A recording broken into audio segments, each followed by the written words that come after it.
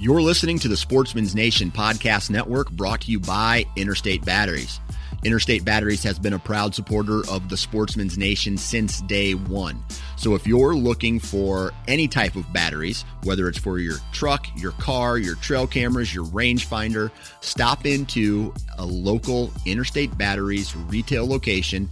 There are thousands upon thousands of them all over the United States. Talk with a battery specialist and get the batteries that you need to go on with your life. Interstate Batteries, outrageously dependable. What's up, guys? My name is Parker McDonald, and I'm your host, and you are listening to the Southern Ground Hunting Podcast.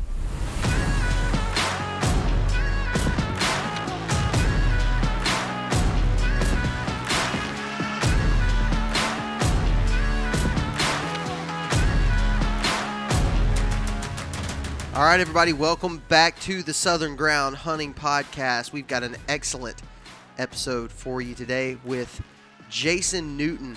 Now, Jason is a guy from North Georgia, lives right on the Georgia-Tennessee line, hunts a ton of states. He hunts a lot of like Midwestern big buck states, but he also does really stinking good in the North Georgia area, which some of you guys know is mountainous, steep terrain. And so is the Tennessee side. Like, it's steep, and we're going to talk about his tactics going into some of those places and how he breaks them down.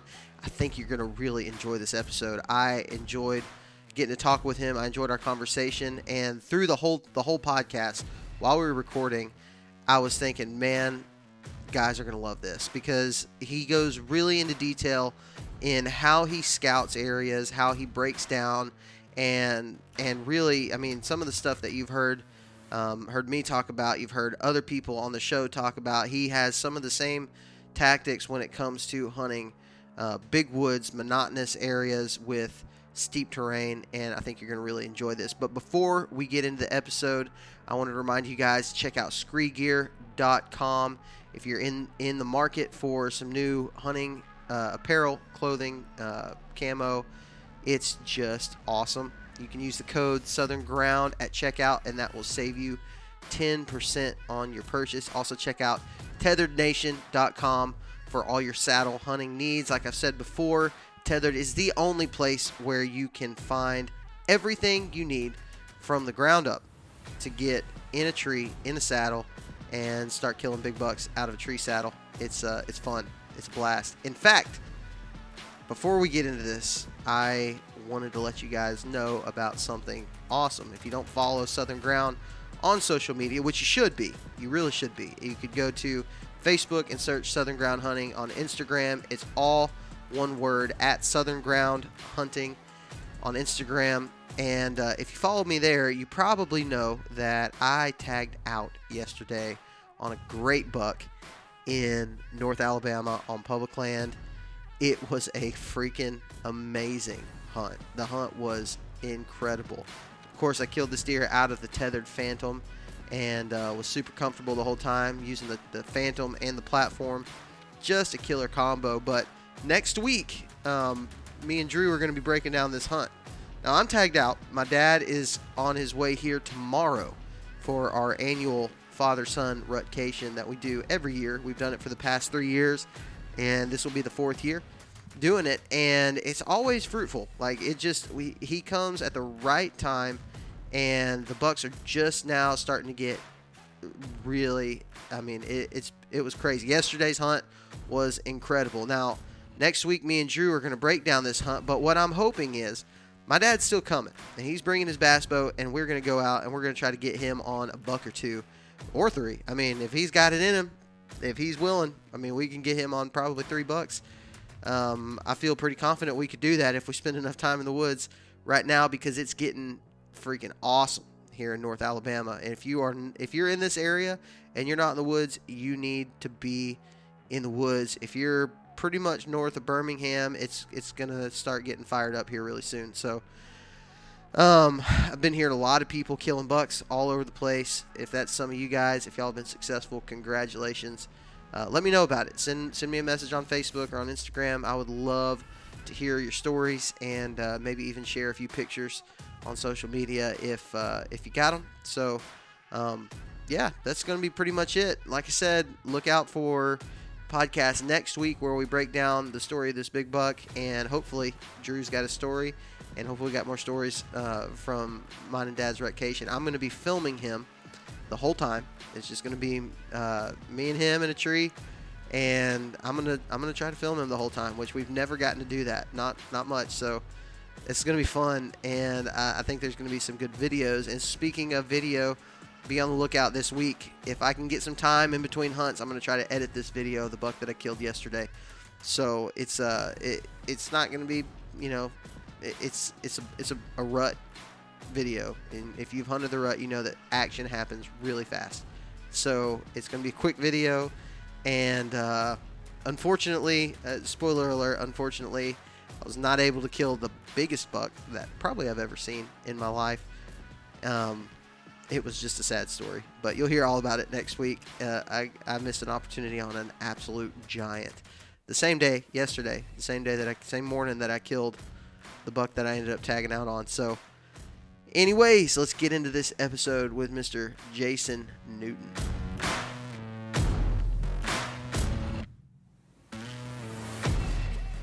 All right, on the line with us now, we have Mr. Jason Newton from North Georgia. Jason, what's going on, buddy? Not much, just hanging out. Hanging out late at night during deer season. So you're in North Georgia, you hunt Tennessee, you hunt stuff like that. What's the rut activity like right now where you're at? Honestly, where I am, right now is the time to be in the woods.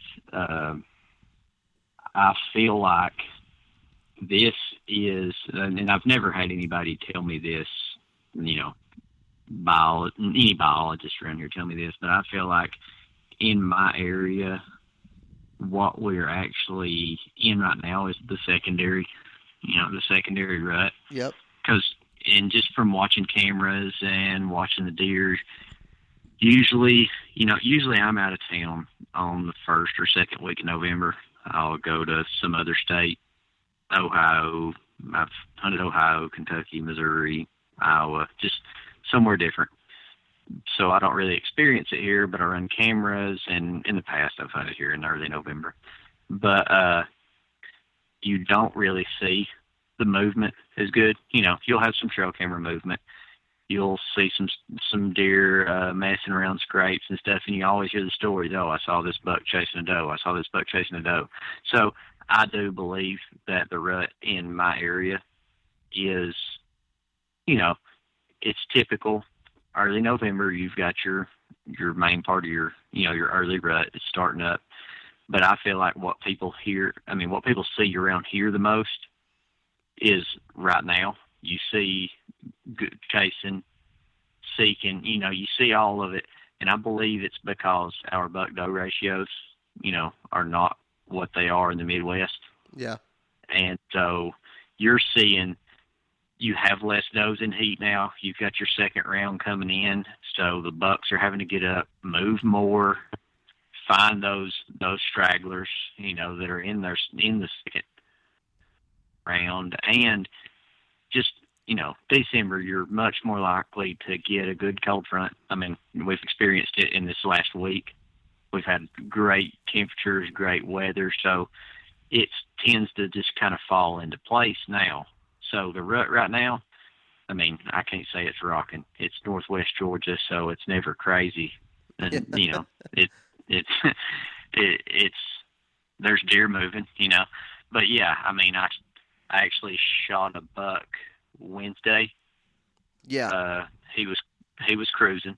He was on his feet looking. So, and all of my best deer from North Georgia have been in the first or second week of December is when pretty much every one of them have been. Okay.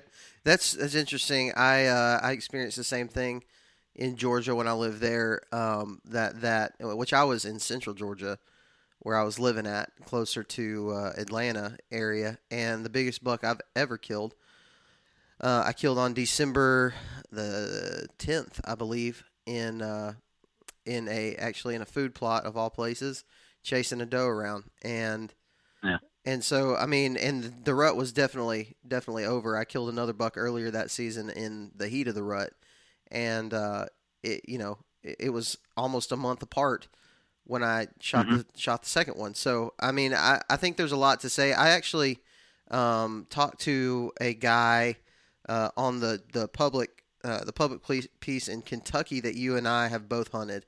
I believe you hunted it Mm-hmm. last year, if I'm not mistaken. Um, and is that right? Weren't we in the same place? No, not last year. I think I was going, and I didn't end up going there. Okay, so you didn't end up going. Some of your buddies maybe Yeah. went, I think. Anyway, Yeah. Some of my friends went. so on that piece, the manager there they closed down for the rut, and it goes to all quota. A lot of WMAs in Kentucky do that. It goes to all quota during the whole month of November, just about. And then in December, he told me, he was like, December is the best time to be in the woods. He said there's two different things that go into that. Just what you said, the does, the late cycle does, or the ones that weren't bred yet, go back into heat, and those bigger bucks have to get up and move around. He said he sees more deer in the bean fields, more big bucks in the bean fields during the month of December than any other time. And then also, you get later in the season, and I've thought about this a lot in states like Tennessee, states I've hunted like Missouri, Tennessee, even in Alabama, kind of, but Alabama has such a liberal tag number that you get 3 buck tags. So, but one of the things he said is in Kentucky you only get 1 buck tag, and most guys by December, most of your hardcore guys are already tagged out. They tagged out during the rut, and so the pressure is just so much lower during that. Yeah, that's a good point. During that time, and it makes the deer a little more comfortable to move around. When they're not getting, hammered by all these dudes in tree stands, they a little more apt to move around. And so I think that's all really, really good stuff, and I think you're on to it, man. It's such a great time to be in the woods right now, and a lot of guys are staying home and they're not going because they feel like the rut is over in the area, but the reality is, man, it's just not. So that's cool. Yeah, these southeastern states, I mean, you just don't have that. You don't see the first week of November, how it is in Ohio or some other state, the first week, second week of November. If you hit the weather right, it's awesome. Yeah. And you never really get that. I'm sure there's areas that will be that way, but you never get that widespread, just wild rut that it seems to be in other places. It just kind of seems it goes along. You're liable to see a buck chasing a doe, from November till the end of December. It's, it's just how it is. Yeah. I was telling a guy, I did somebody from Onyx is doing an article, and they interviewed me about hunting in the Southeast, and he was asking about the rut, and I said, basically, if you take the map of Alabama and even Florida and probably Georgia is like this as well, you take the rut map that the state usually produces, and it looks like a hurricane weather system going through the state because it's just different colors all over the place. You got a red spot over here, a purple spot over here, a green spot, then another red spot, 400 miles north of there, all in the same state, and they're just, the rut is so goofy, and it really does. It looks like a radar, a weather radar with storm systems going through. And so that's cool, man. I hope you have some success coming up soon. Now you said you killed a buck last week. Does that mean you only have 1 buck tag left? No. Yes. So I only have 1 Georgia tag for a buck, but I'll be so I'm taking off. I'm hunting Wednesday, Thursday, Friday, Saturday, and it'll be on a managed area in Georgia. So that's a bonus tag. You'll have 2 buck tags for that hunt. Oh, okay, perfect.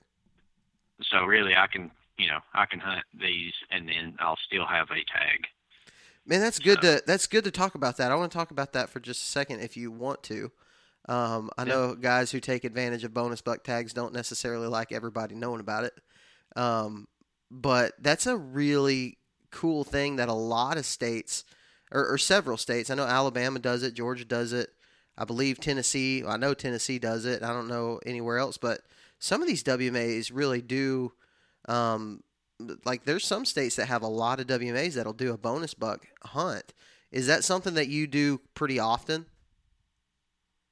No. Well, I mean, in Georgia, I hunt public land most of the time in Georgia, and really most of the time everywhere I go. But I don't really take advantage of it. I honestly don't shoot many deer because not that that's not the thing you say on a podcast. Yeah, I mean, that's funny. It's not. I guess I've never tried to. I've never been one to try to tag out. Yeah. I guess it's just I hunt and I'm hunting a mature buck. There for a while. I went down the rabbit hole of inches. Yeah. And that almost made hunting miserable for me because it was more of, I don't know, it was more of a proven. I don't know. I feel like people get caught up in it and they try to prove themselves as better hunters by inches. And let's face it, everybody's not hunting the same places. Everybody don't have the same opportunities. It turns into, it's just, I don't know.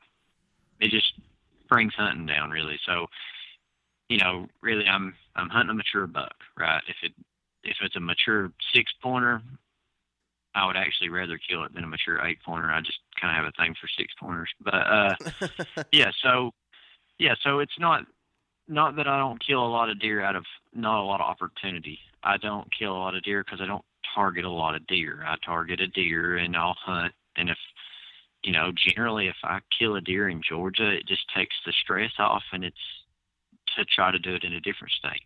Yeah. Honestly, I've never tagged out on bucks in Georgia. Wow. Because it's just not what I put my effort to, because if I were to kill one good buck off of the property I was hunting, that's fine with me for the year. Right. If there's another one that's pretty close or an up and comer, that's cool. Maybe he'll be there next year.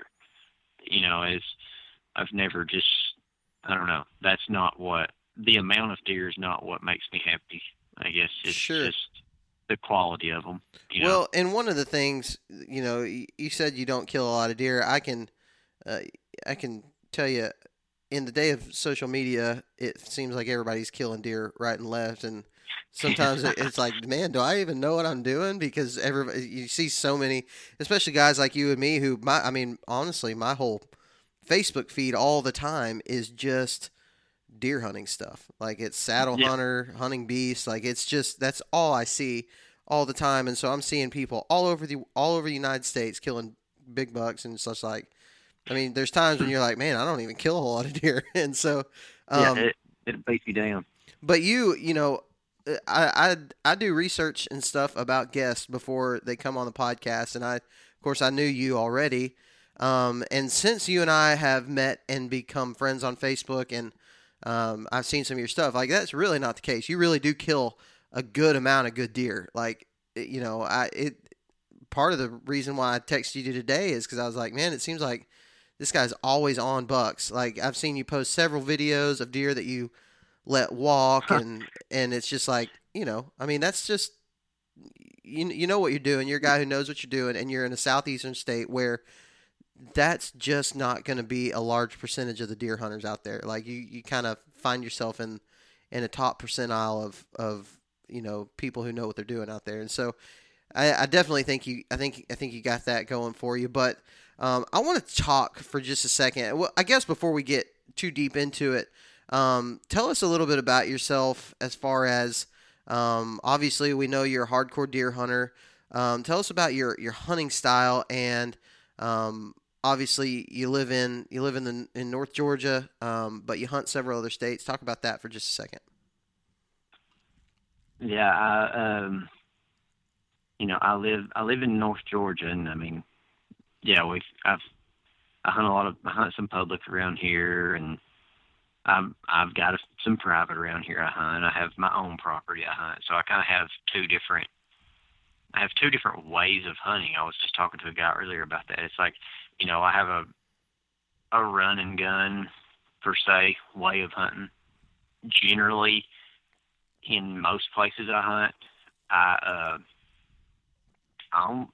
there's not a whole lot of times in a year that I hunt the same tree twice. Yeah. It's constant moving, and it's like everybody's, first sit's the best sit. So I say, why not make every sit the first one? And I love to move. I love to see different stuff. Some people can settle in on a place and be perfectly content sitting and watching and sitting and watching and sitting and watching. And I don't even, like, if I were, in some places you do that, you're only going to see deer a few times and then they're gone. Some places you could sit forever and you can continuously see deer. It's all about your access. But I can't stand it. I want to move. I want to see something different. I want to see a different view, Mm-hmm. So, on my property at home, my private property, I'll set stands and leave them and not hunt them. And I feel like, that's the big deal to making it work, is to leave them alone until the time's right and then go hunt them and shoot your deer. Yeah. Don't overpressure the stuff. So that's kind of one of the things, that's my big thing at home, is just wait until the time's right. And honestly, in Georgia this year, I've hunted. Okay, so I shot a buck Wednesday. That was the fourth time I've hunted in Georgia this year. That was Wednesday. I've hunted less this year in Georgia than I ever have, honestly. And I killed a buck. Yeah. It was just wait till the time was right. All the weather stuff come together Wednesday, and so I went in. Yeah.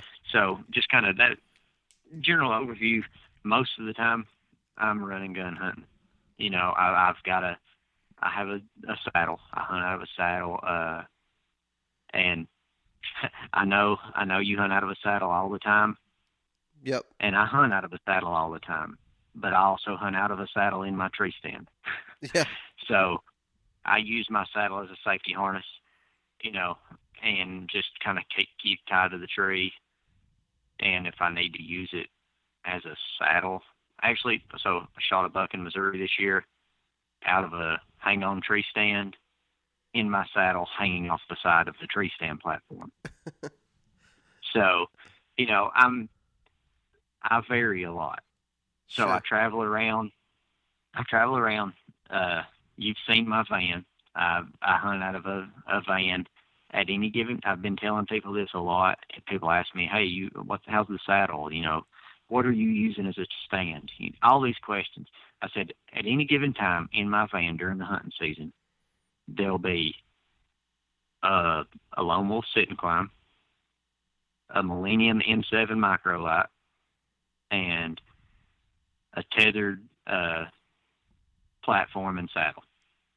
So, depending on where I go in, depends on what I'm carrying, depending on the temperature, depending on the trees in the area, everything. When I think about where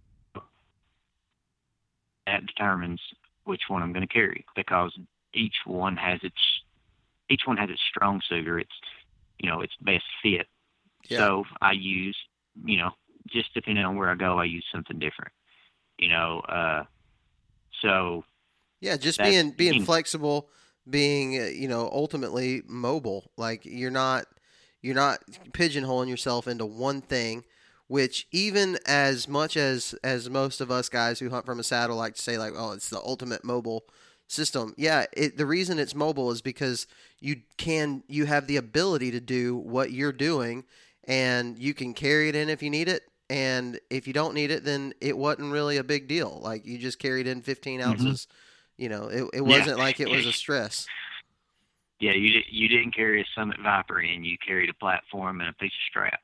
Yeah, but what most guys are doing, and this, most guys are using a saddle, and I'm guilty of this myself. Most guys are using a saddle and using it exactly the same way that you use a climber. Like the only difference is it's just a little bit lighter, but it's not more mobile for that usage. You know, I mean, no, definitely not. I hunted. I hunted.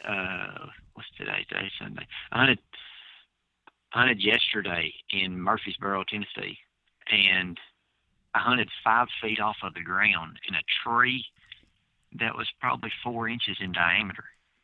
I was in some super thick stuff. I just needed to be able to see above the briars. So I hung my platform, climbed into the platform, and stood on top of it in my saddle.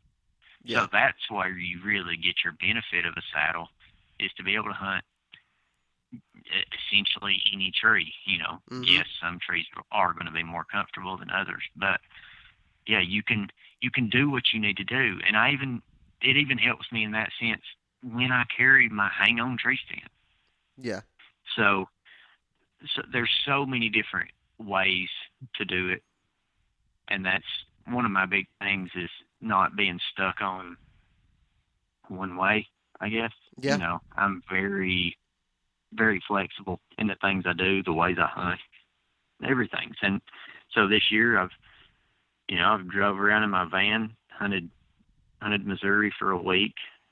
I've hunted Ohio a few different days up there this year. And then Tennessee a few times. I've hunted Tennessee more this year than I have in the past. I mean, I'm really close to Tennessee, so I've decided that I'm going to start taking advantage of that. Mm-hmm. I mean, it don't take much of a drive from my house to being a lot better deer hunting, it seems like, than what I have. Like, I can just drive and it's like, there's a whole new world of deer hunting that I hadn't experienced until really this year. Yeah. I've had some really close calls this year, just in the few times I've hunted, on some good bucks on Tennessee public land that I've just now started on. So that's kind of my thing. It's like, I don't get stuck to a spot. I don't get stuck to a state. And maybe that's why I say I don't kill many deer. I don't stay in one area and just shoot whatever. I'll shoot one and go somewhere else, try something else, see another site, see different deer. So when you're doing that, you're traveling, and you mentioned this earlier. I want to talk about your ride that you are taking to these other states. And you mentioned that you've got a van. I want you to tell us about this beautiful creation that I have actually gotten to see in person, and it's amazing. So yeah, it's a Chevrolet Express van. I guess Sam Soholt's, I guess his does look better than mine, but that's okay. You had the van game going strong before he had the van. So he may have had the bus, but you had the van first.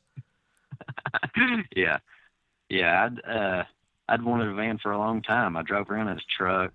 I had a Tacoma, and I had a box in the back to hold my gear and a camper top, and I'd slept in it a few times out of state, and it's just not comfortable. It's hard. I'm a small guy, and it's still hard to put your clothes on and stuff in the back of a truck and a camper top, right? Mm-hmm. So I found the van, got incredibly lucky. You don't really find many all-wheel drive vans, and found it and never looked back. It's actually my everyday driver right now. I sold my truck because I like my van so much, and I would rather go out of state hunting than have a truck payment. So I drive a van every day with full of hunting gear. That's awesome. That's cool. Yeah. So it's been, this year it's been to Missouri, Colorado, Ohio. I mean, it's made its rounds this year. And it kind of makes its money back on it, depending on, I don't know how much money you actually have to put into it to keep it running and all that, but when you talk about like having to stay in a cabin or get a hotel room or whatever, like it kind of makes its money back for you. Oh yeah, definitely. I took the walls, or not, I took the interior panels out of it and built walls in it, insulated it, put sound deadening in it, changed the floors out, gutted the whole thing as soon as I got it, and wired up some auxiliary power and stuff in it so I can have power and charge stuff. And I mean, it's got the seat in the back folds down into a bed, so you can sleep in it. Sleeps great. Have all your hunting gear. And the best thing about it, so what I hate about a truck is if you get somewhere, and everybody's different about wearing their hunting gear in their car and stuff like that. So I'll get in, all my gear's in a bag or in a box in the van. I can get somewhere, park, crawl right into the back. It don't matter how cold it is. I can leave it running and get completely ready and step out of the door, walk into my tree stand. Where with a truck, if it's raining, whatever you have to do, you get out behind the truck, put your clothes on, get cold, get wet, and it's just annoying, really.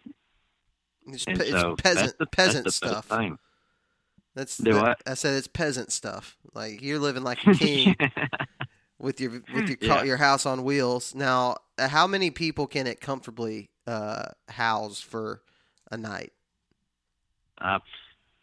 When I met you at Saddlepalooza that time, we had 3 in it, and 3 full-size people's a full house. Mm-hmm. But you could probably do 4. But 2, I mean, we were in Colorado this year.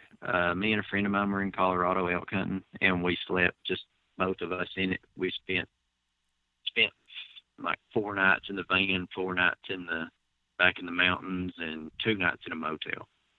So kind of split it up some. Yeah. So actually, so check this out. This is awesome. Drove to Colorado from Georgia, right? Got there late at night, drove straight there. We're just dead tired. We're like, all right. I mean, we're back in the mountains already. I was like, look, let's just pull over, park. We'll go to sleep, wake up tomorrow morning, and go hunt. Find out our hunting plan, right? So, because we were just doing all public land out there too, and nobody ever got out of the van. We parked, crawled into the back, laid down and go to bed. Woke up a few hours later. The van was shaking. I thought he was getting out, to go to the bathroom or something. Turns out he said, "Hey, is that you?" I said, "No, I thought it was you." So I'll have to send you the pictures. There was a bear outside the van. He went my gosh. all the way around the van, shaking it, rocking the van with us in it. Holy crap. It never even got out. Yeah. Oh, man. So there were bear tracks all the way around the side of the van where he had been on the side of it. So even the bears liked the van.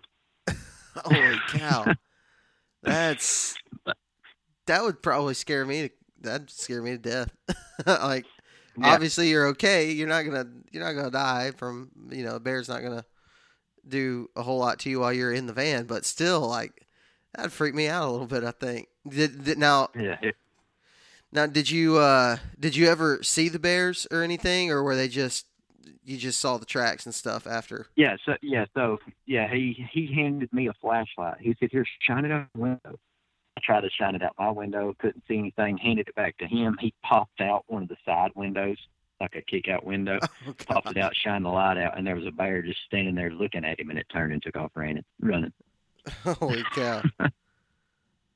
That's a cool story. I tell everybody that one. That's pretty cool. Now this is where you need to be filming some stuff. Like, that would be that'd be epic. That's cool. Well, I had a guy the other day, met a guy from Michigan while I was in Missouri hunting this year. He said something to me on Facebook talking. He said, "These deer you've been killing, you need to start filming your hunts." And I told him, it's what we were talking about earlier. So I need a cameraman with me because I'm like a walking disaster, walking through the woods. Something's always going to happen.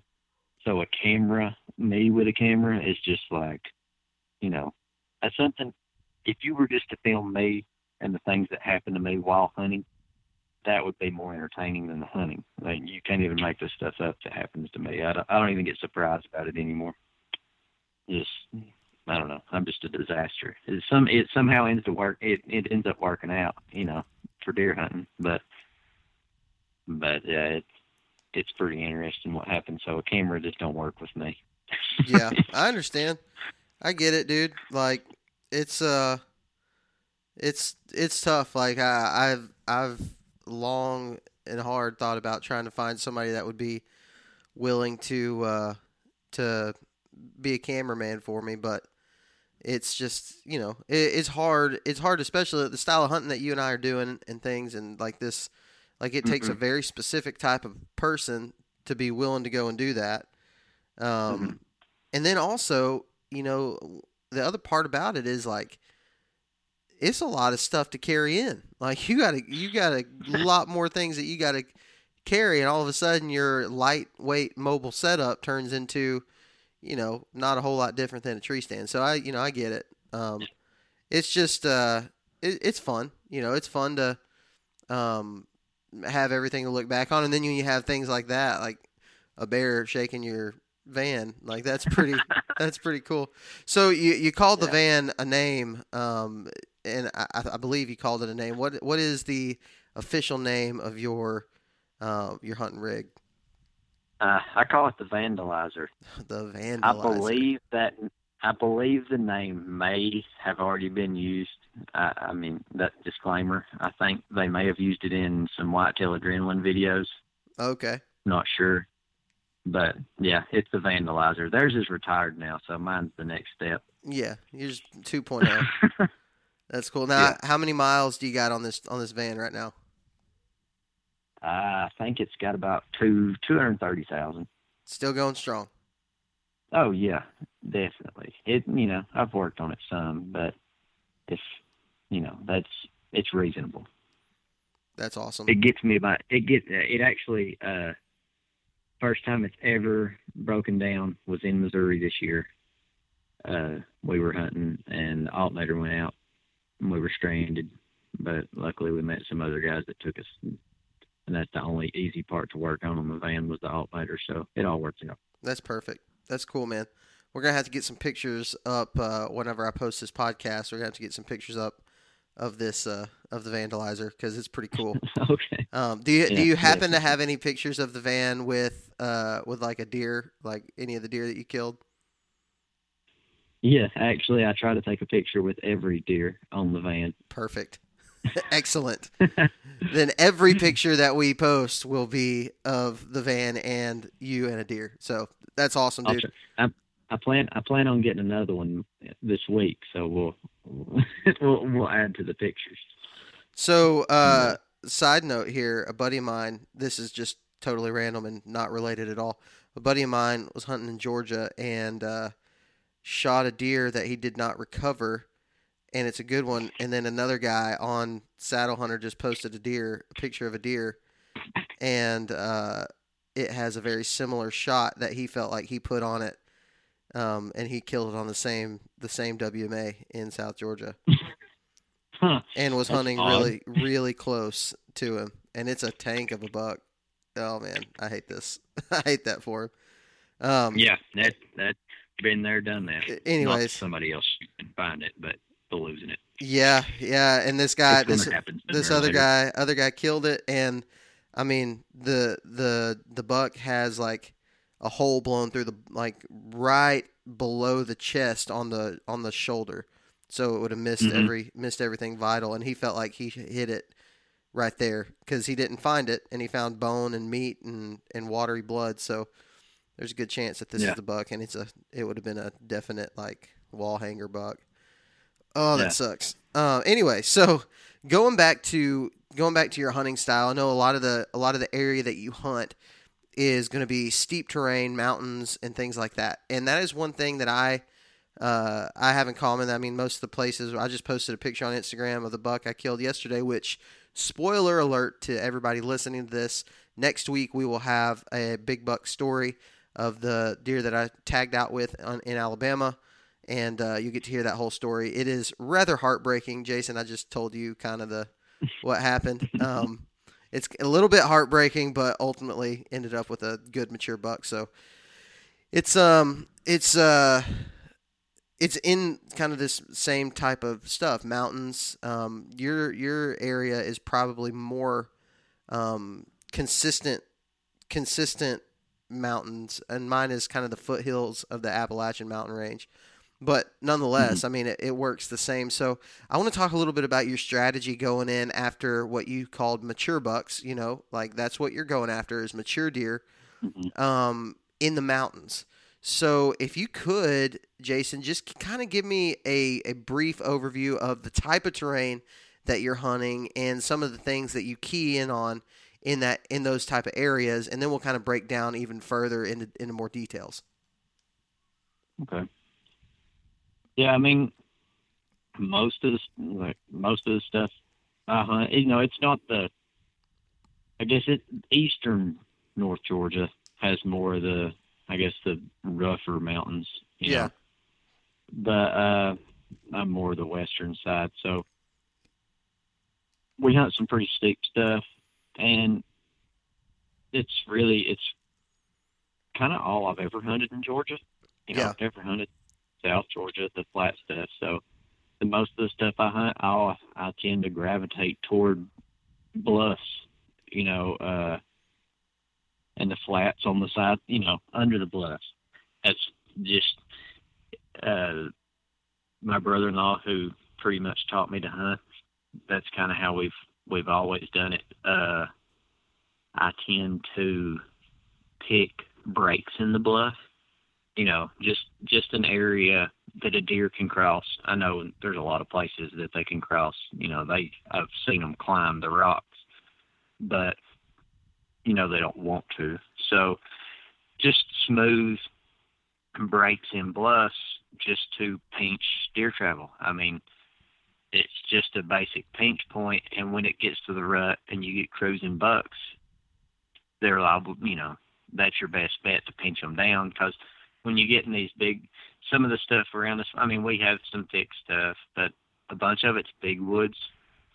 Yeah. And if you get into big mature timber is hard to hunt. It's essentially a desert for deer. You have acorns, but other than that, there's the habitat value of just mature hardwoods is, I guess, kind of low. So we try to find stuff. I hunt a lot of flats. So some of the public land that I hunt around here has been logged, or I guess all of it probably has, but, in more recent years, it has been logged.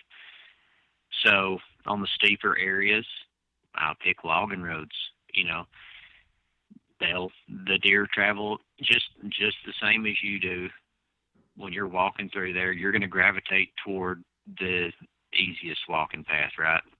So, and for the most part, deer will do the same, and that's, I mean, where I shot the buck the other day, it's up under a bluff, and it's a intersection point of two old four-wheeler trails or logging roads that are on the mountain, and it's just a good cruising area for bucks, just to cruise along. That's what I was actually talking to earlier about a piece of property. I went down there and looked at it, and it's mature, just big mature timber on the side of the mountain. And that's what I told him. I said the bucks are up there in the rough stuff where they're safe. They can cruise under those bluffs, and they can pick up the thermals from below, Yep. And I talked to him the other day before I'd ever seen the property, and one of the things that I told him was, flats. So, anybody that hunts around the mountains knows kind of to hunt flats and stuff on the sides of the mountain. And I told him in the rut, I mean, a buck's life is to live and to breed. So the breeding, for him to be successful, he needs to be efficient. So when I'm hunting the side of a mountain, you know, I try to pick the most efficient route for the buck to check the most number of does. I mean, you know, that's the name of the game anywhere when you're hunting the rut. You need to be in efficient travel corridors for him to be able to check, you know, this doe bedding area, this doe bedding area, this, as many as he can, the most efficient way possible. So if I'm looking at a piece of property, I mean, literally the majority of my hunting is done by map on the phone. You know, just looking at it. I look at terrain features and find flats. You can see, you can pick out breaks and bluffs sometimes. You know, yeah, you get there sometimes and you'll be greatly disappointed, but, you know, you can pick the stuff out, and for the most part, you can kind of get an idea of how the deer need to travel, how the bucks need to cruise to check the does. And that's how most of my hunting is, you know. Yeah.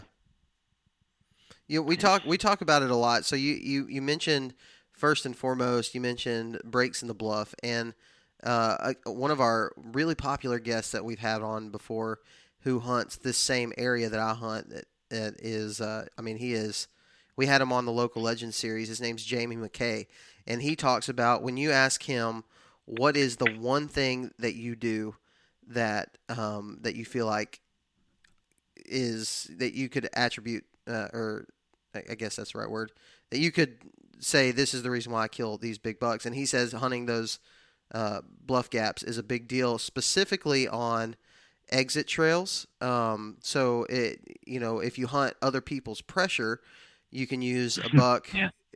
A buck is going to exit from their pressure. He's going to exit on those big bluff gaps, or small bluff gaps, even. You know, just anywhere where he can get through, and those deer know about them. I mean, I've traveled a lot of them going up and down ridges, especially like during turkey season when I'm moving around a lot. I find tracks just up the steepest crap that you can imagine, but it's their easiest route to get from point A to point B, and it's usually just a gap between rocks, basically rock faces. And so that's interesting. And the thing that I like is that me and you, we have a really similar way of going about this, and not sitting in the same tree more than once, and a lot of times not even hunting the same area more than once or twice, and keying in on certain terrain features that we find via onX or whatever mapping software you're using. To me, that has seemed like that has been the most productive, more so than even putting boots on the ground and scouting. I'm not saying that that's not good, but Jason, you know as well as I do, you can't always do that during the season. A lot of times you're going in completely blind and saying, I'm going to be completely dependent on this terrain feature because it has worked so well in the past. And I know that listeners get tired of me talking about these common denominator spots. But that's what I call it. You find terrain features and vegetation, hard line, thick cover that you can see from a map. If you find those things and they all line up together, like, you can find yourself, man, in a great spot really quick. And most of the people that I know that are hunting mountains and steeper terrain or any type of terrain feature, they're going to tell you almost the same thing if they've had any amount of success, that it came from just what you're talking about. I mean, deer in the rut, it's perfect deer in the rut because the does are also using those same areas to travel, and the bucks are going to be not far away. You know, if they're going to be cruising or whatever, trying to cut those doe trails, and those are the type of areas that, like you said, they pinch down spots. And I know you've hunted like Iowa and Missouri and some other, maybe more flat states, and you have the same type of stuff, but usually it's more dependent on like a pinch point using water or using crops, a crop field or something like that. But in the mountains, you just don't get that. And so do you find, Jason, that like are there specific things that you're looking for when you're scouting on onX? Is there like one specific thing that you're like, this one thing always just jumps out to you like nothing else? Really, just the flats under the bluffs around here. Yeah. And and I'll use terrain, but then you've got to put it back into the vegetation too. So I flip back and forth between different images and stuff, and try to find thick edges with the terrain, just like you said. I mean, when everything comes together, that's me and a buddy of mine talk about it all the time. A guy I hunt with, it's where finding spots where multiple things come together. You know that a deer likes to move an edge. You know that a deer maybe comes through a break. You know that a deer wants to run a flat. You put these things together, and when you can pick a spot that has multiples of those things, yeah, then that you go. And another thing I want to touch on, because you kind of brought it together there. Here lately, it seems like this year more than ever before, I've been trying to help others, like my friends, just people I meet, with killing deer, really, with getting on the deer, figuring it out. And so for a long time, I listened to a lot of podcasts. I read a lot of books, just all this stuff, getting all this information, right? So for anybody that's listening to this that, hunts these mountains and hunts stuff, like me and you are talking about, you can read all of this information. And the reason I say this is because I've had some friends here lately that's been talking to me, and they get frustrated because they've heard all this information and they go try to put it to use. And it don't work that way here. So a lot of the stuff that you read, that you listen to, I know you're reaching out, you're showing people this side of it, but a lot of the stuff that you hear is, like you said, it's Midwestern stuff. It's the flatter stuff. And so those people are not hunting the same way. These deer in these mountains, one of the things I've said this year, it's like deer are, every spot can handle its own amount of pressure, I guess. And so some of these Midwestern deer, you can go in there and you can tromp around because maybe you're on a farm. They're used to people being around.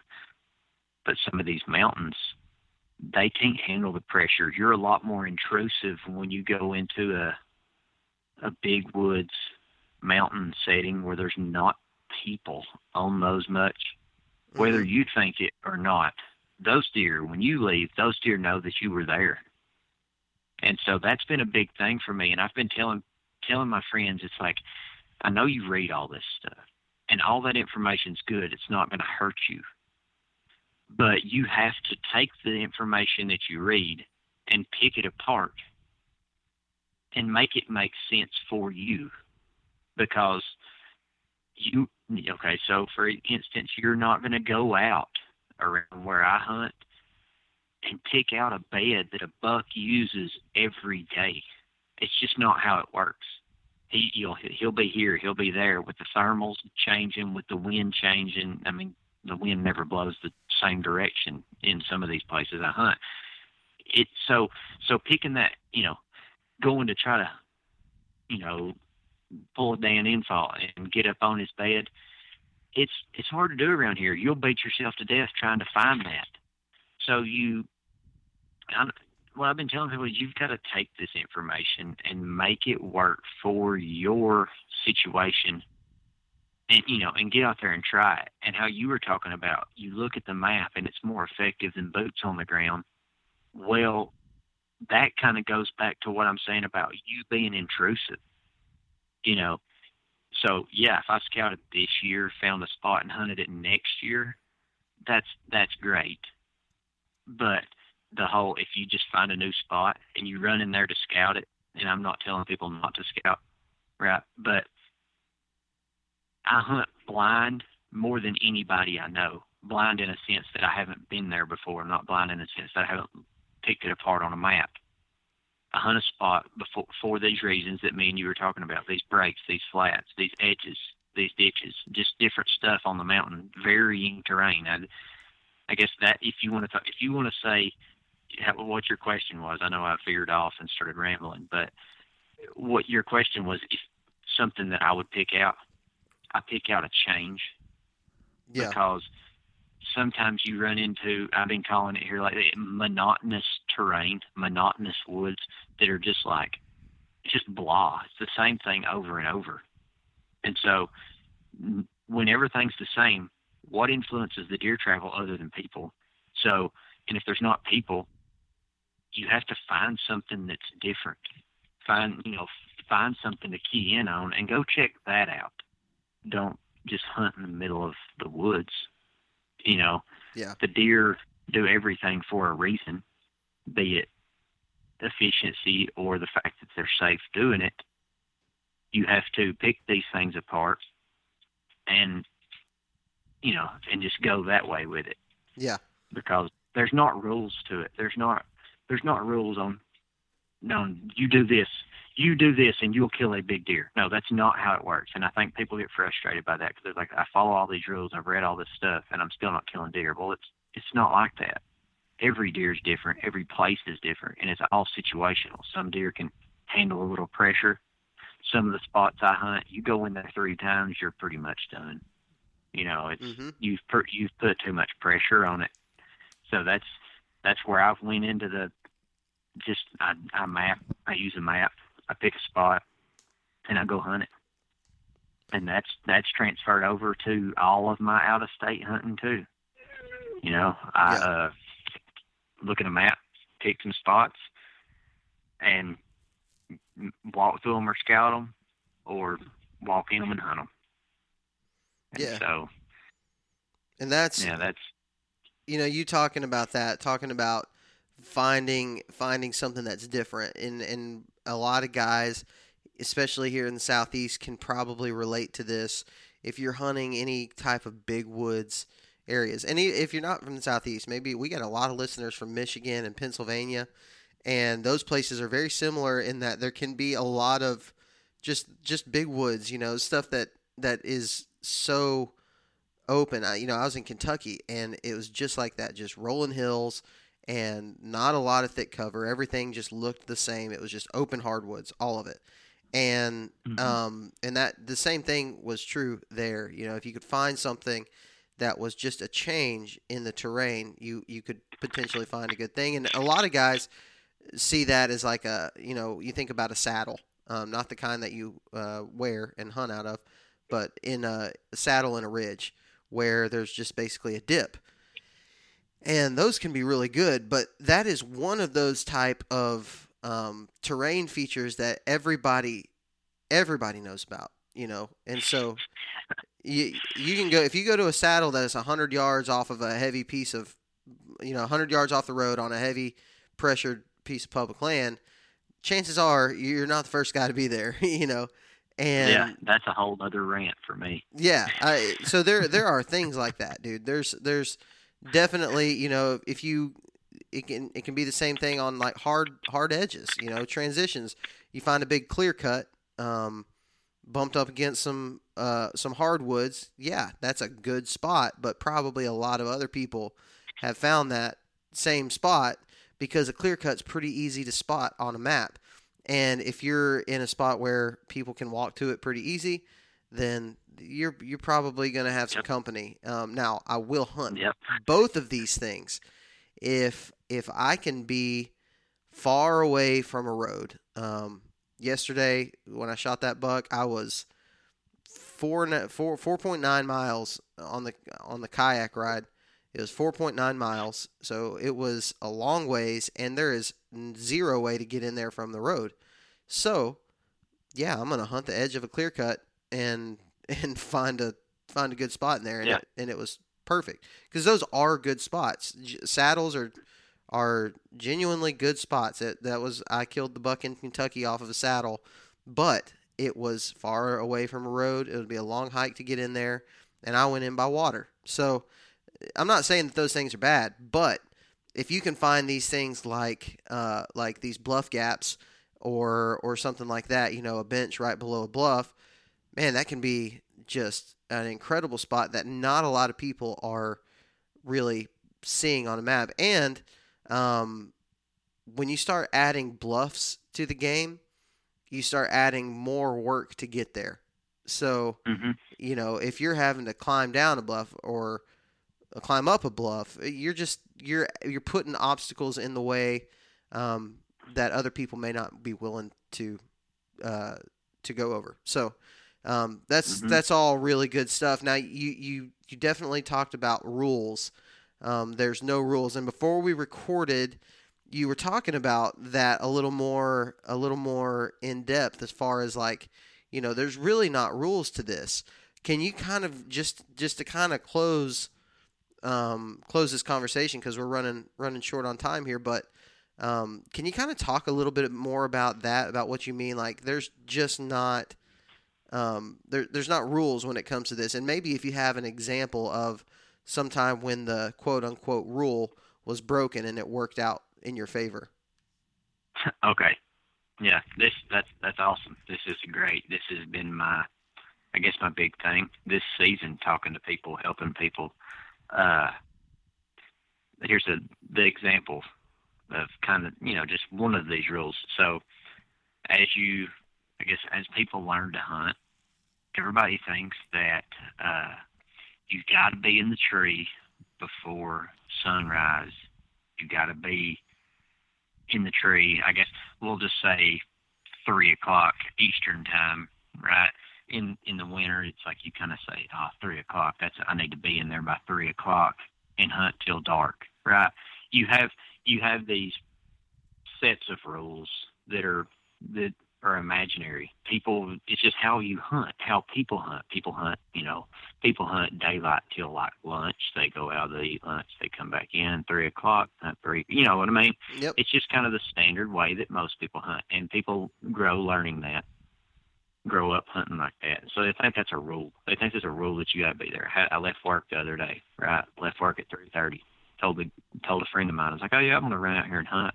He's like, but ain't you going to get there too late? All right, so here's the example. The last 4 bucks, I think the last 4 bucks I've shot within 15 to 20 minutes of being in the tree. Wow. So it's like there's not a rule on how the deer don't care how long you've been there. You got to be at the right place at the right time.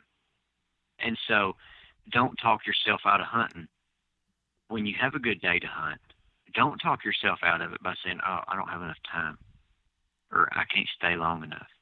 Because, how long does it take for you to pull the trigger? Yeah. It don't, that's just one of the rules that people think you have to do this or you're not going to kill a deer. And that's not it. And it goes back to just what I was talking about a minute ago, where you read all these things, you read these articles, you hear what people say. And some people, new hunters, I guess, or hunters, hunters that get frustrated or trying to find something new, trying to figure out what they're doing wrong, they read these things, and they read them from people who've killed a lot of deer, right? Or, who've been very successful. And nothing that these people say, nothing that I say, you say, they're not rules. Yeah. Every deer, every spot is a different situation. You have to get out there and learn it. Yeah, it's good to have all this information and, have it in your head, because knowing these things will help you. But you have to be able to manipulate these things that you've learned to fit where you're hunting in your situation. Use these to make sense where you're at. And that's the rule.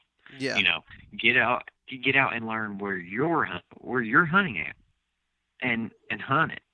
And then you'll see these things. It's like, oh, well, yeah, I didn't have to do it exactly like he said, but I see what he meant.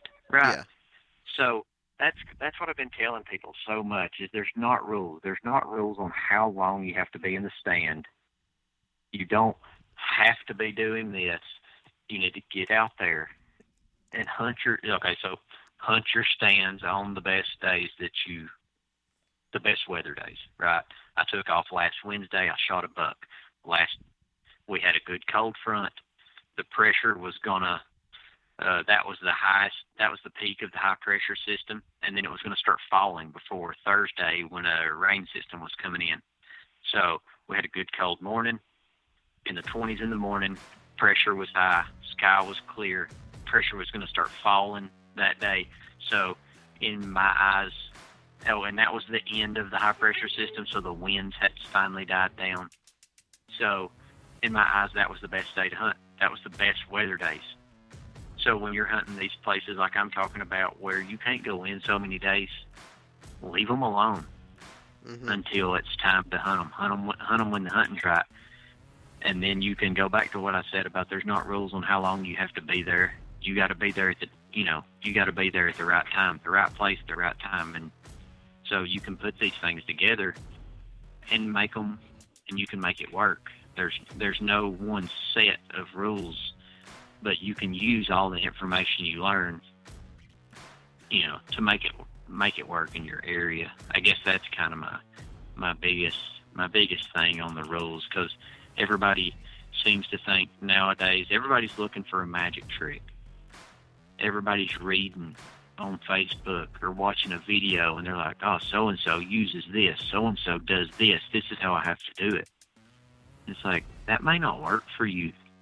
You've got to be open-minded and see what other people use, know what other people use, know what other people do, and use that, but make it work for you, because you're an individual and your spot is a different situation than what you watched on YouTube or what you watched on TV.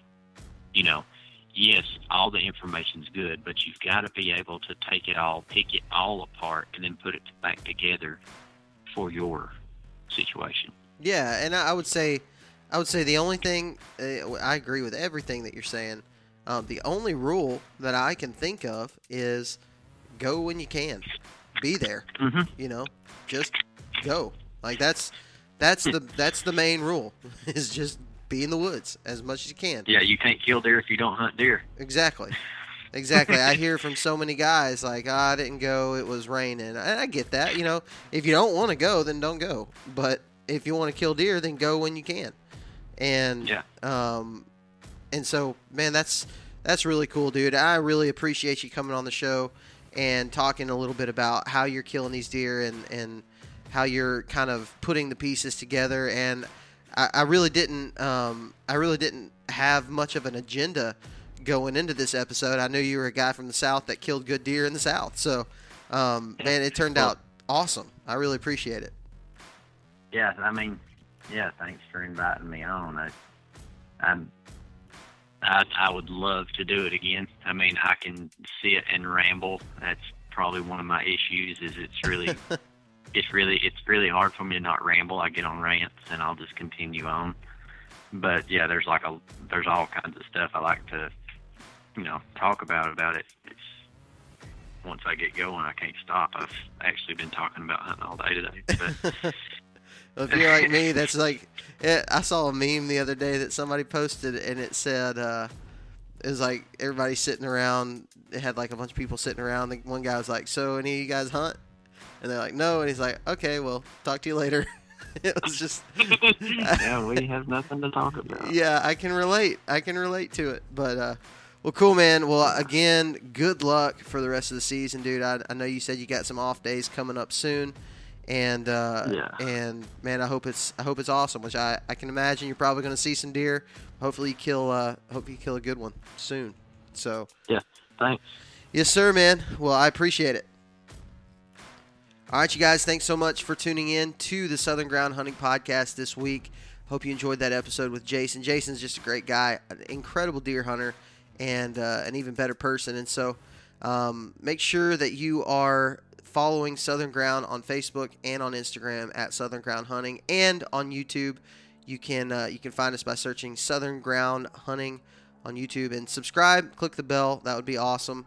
Another thing that I don't talk about a whole lot, but we do have merch.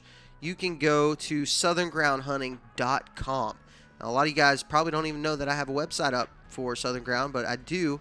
And I don't use it for a whole lot other than pointing people back to YouTube and the podcast. But also there's merch there. So you can go to southerngroundhunting.com/store or just southerngroundhunting.com and you'll find the store tab.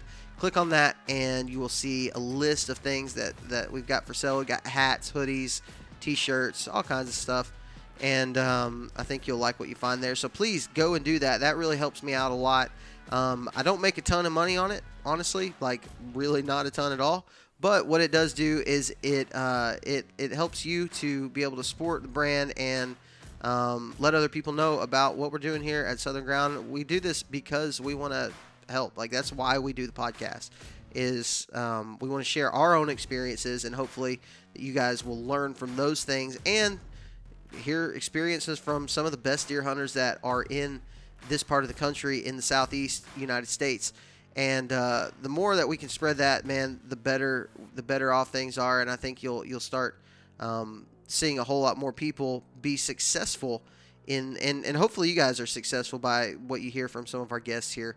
But that's why we do it. And every time you wear a hat, every time you wear a shirt, somebody asks about it, what I hope is that person is able to check it out and learn something for themselves. So anyways, go to southerngroundhunting.com/store, and you can find all of that stuff. But with that being said, we're going to close this episode, guys. It is, like I've said, it's the rut, and it's about to get really good here in this part of Alabama. I know a lot of you guys have already experienced a rut in your areas. Hopefully you have been successful in that. But if not, I am hoping that you guys all fill every single one of your tags. And if you are going to be in the woods, remember this, that God gave you dominion over the birds of the air, the fish of the sea, and the beasts of the earth. So go out and exercise that dominion. We will talk to you next time.